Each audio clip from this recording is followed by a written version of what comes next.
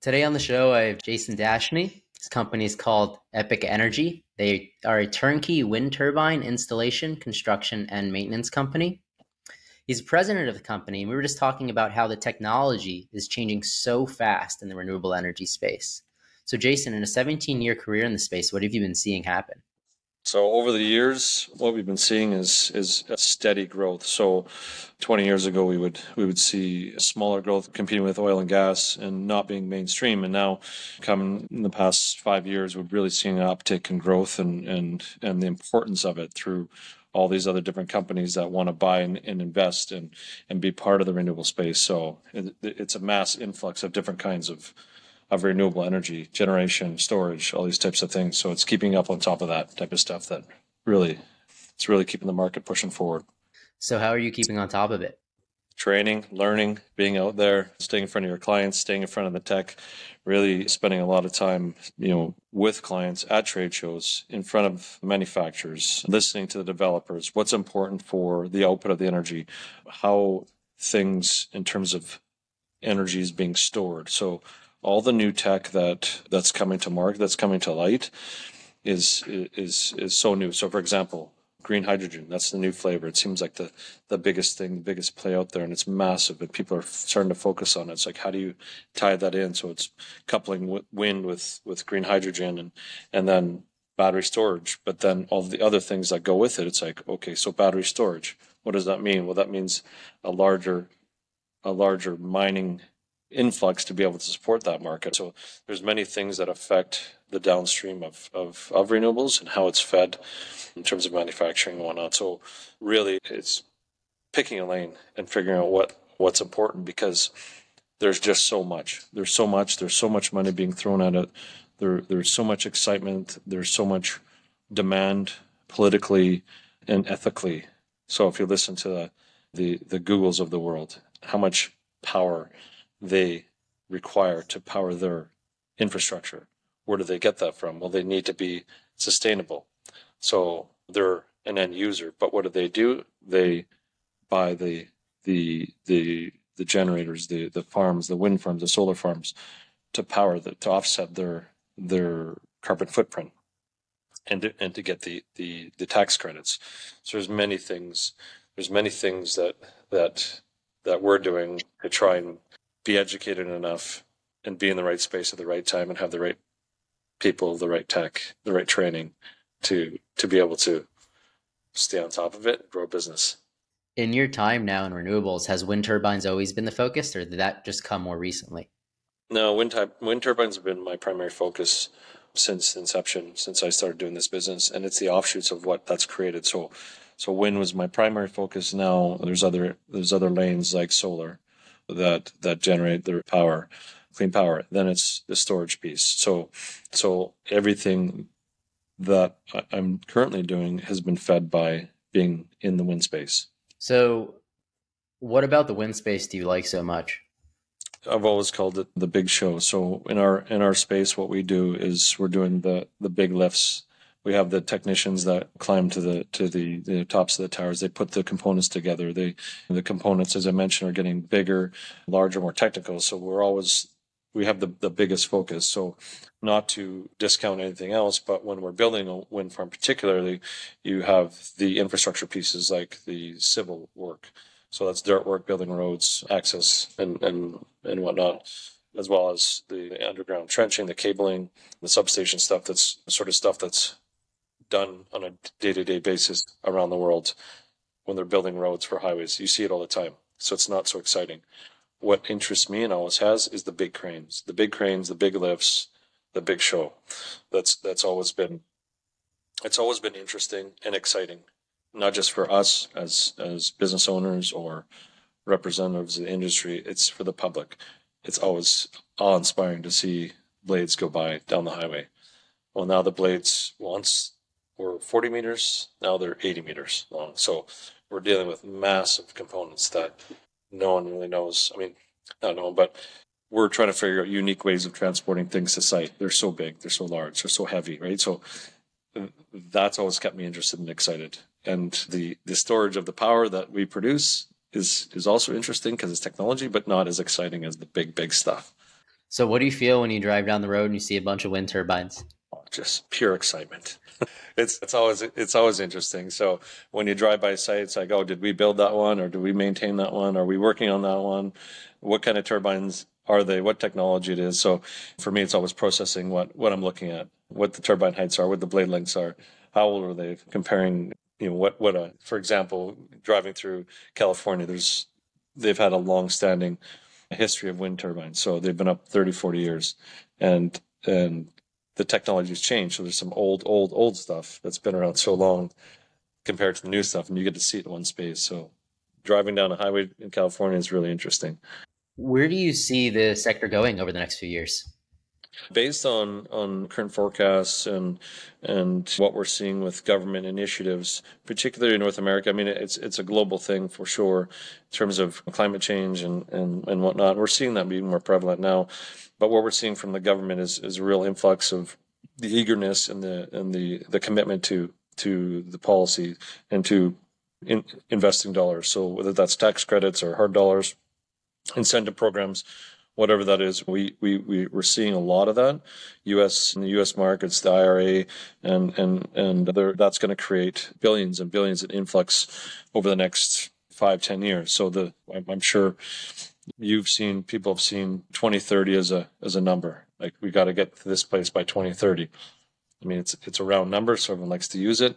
So given where we're at over the next 6-7 years, we're going to see a massive influx of renewable projects of all sorts all over the place, and finding different and unique ways to deploy that technology.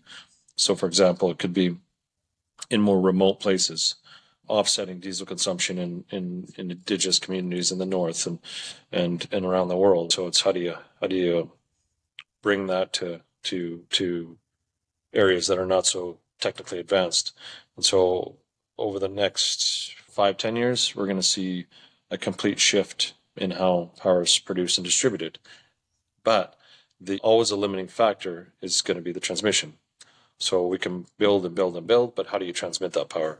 And then as well, the demand for that power is growing higher because of the offset between the consumption of fuel and battery. And so as we see more EVs come on the road, it's how do you transmit enough power from those projects to the end user, which is the vehicle. The limiting factor is always the grid. There's not enough grid space to get the power to where it needs to be so that we can electrify everything. And so the way I see it going is we're going to have major projects, but smart city technology is going to have to be implemented to have localized power grids so that there's not an over demand for the current infrastructure that's in place. And that's what we're seeing. We look at California as a market. There's continual brownouts, blackouts, and that's just because there's not enough to go around, right? So, and we add more things. We add more electric everything, whether that's your lawnmower at home being electric, your vehicle, and all sorts of other things that we are looking at, cell phones and computers and all the things that we're adding that are electric. We need to find a way to get the power to those things. So over the next years, that's going to be a crunch for the market for sure. Would you say the U.S. is currently in an energy crisis? The way I see it, yes, I would say that they're definitely in a crisis of some sort, and it's more particularly based around the places that can't get the power. There's high population. California is always a good example. So if we don't improve the grid fast enough, we could be seeing more of these brownouts, blackouts, things like that. Absolutely. There's no way to get the power to where it needs to be. So how do you push more power through a system that won't take any more power? But you want to draw more power from that system because the policy says you need to have an electric vehicle. So how do you take that power from a place where you can't get it? So the push is EV because it's a thing where it's easy, just in layman's terms.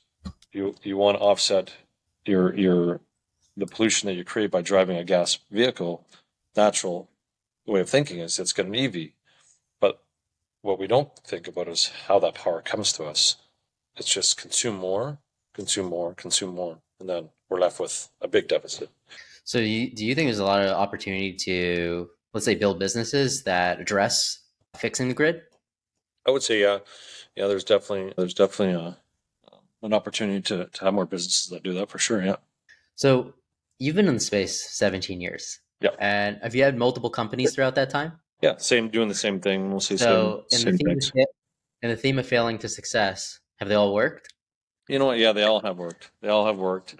However, there's been a lot of challenges along the way. There's been failures. There's been successes, and really in terms of like the technology play and how things have evolved. You think you're bidding on something but you actually don't know because the tech's changed and you're maybe not bidding it correctly. And so that's why it's a constant learning process. So the biggest struggle that you've experienced is that technology just changing too quickly. Yeah. Yeah. The recurring theme, at least. Yeah. Yeah, absolutely. Tech change is a big thing for sure. Yeah. So what would your advice be to, let's say, new entrepreneurs or young entrepreneurs wanting to get into this space? Know what you're getting into before you get into it. And so many times people get into it and think they know what they're bidding on and know what they're doing, and they really don't. So it's taking the time to understand what it is you're getting into, and spending the time to learn the tech and learn what it takes to do what we're doing in this market, and really understanding how the business works, how the industry works, what are the important things. The biggest thing is, one of the bigger things is people in this business. And I think it's resounding across markets. There's not enough people to go around to build all the stuff that we're trying to build. There's not enough qualified, trained individuals to actually build out all this stuff. So it's always a challenge to get the right people to do the job. So new entrepreneurs trying to get into this, it's always, how do you get the people? And even as a business owner that's been around a long time, it's still hard to get people that are good at what they do and want to do it, because things have changed so much in the market. And again, I think it's resounding across all markets, oil and gas or whatever. How do you get enough people to do the work? How do you get enough people to build houses and build things and be trained? It's a problem. So there's lots of opportunities, lots of good opportunity, but how do you get enough people to actually build it out? So so I've talked about the tech being one of the roadblocks, or one of the things to be aware of, but the other big thing is people.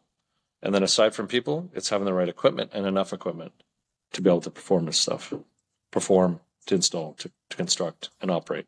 Yeah, and we're in a recessionary environment where the idea is that the unemployment rate should start to rise further than it has. For all those people who are thinking about doing their next thing, the energy sector needs people. And when a sector needs people, they're willing to pay.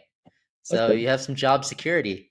That's right. Yeah. You know what? And we've been through recessions over the time that I've been in this industry, and it's not changed. It's not stopped. You're producing power. It's clean power. There's a demand for it. It's a very good career for individuals that are looking to get into something it has a positive spin on it. You know, right? It's something it's respected. It's up and coming. It's interesting, and there's a long future in it. So for people that are looking for different careers or different opportunities, there's many facets of that business and industry that are a good fit for all individuals, whether that's in the construction space or the project management space or the office or support or safety. It's all part of what we do, and there's a lot of opportunity for people that want to change or want to do something different. So Jason, if one of our listeners wanted to get in touch with Epik Energy or yourself, how could they do so? They can go to our website, which is epik-energy.com, or they can send me an email, jason@epik-energy.com, and let me know what they're thinking in terms of whether it's opportunities to get into the market. I can connect them to the right people for employment, or for opportunities to work together on some stuff, to collaborate on ideas and different ways we can do business together. I'm open to really having a discussion. Given my experience in the industry, I'm more than happy to share my experiences with individuals looking to get into it, or just toss around some ideas. So more than happy to do that. And that's Epik, spelled EPIK. That's right. Yeah. Thank you, Jason, for coming on the show. And thank you, everybody, for listening to another episode of Failing to Success. I'm Chad Kalecki with Cosmic Web Design and Development. Make sure to subscribe, and we'll see you next time.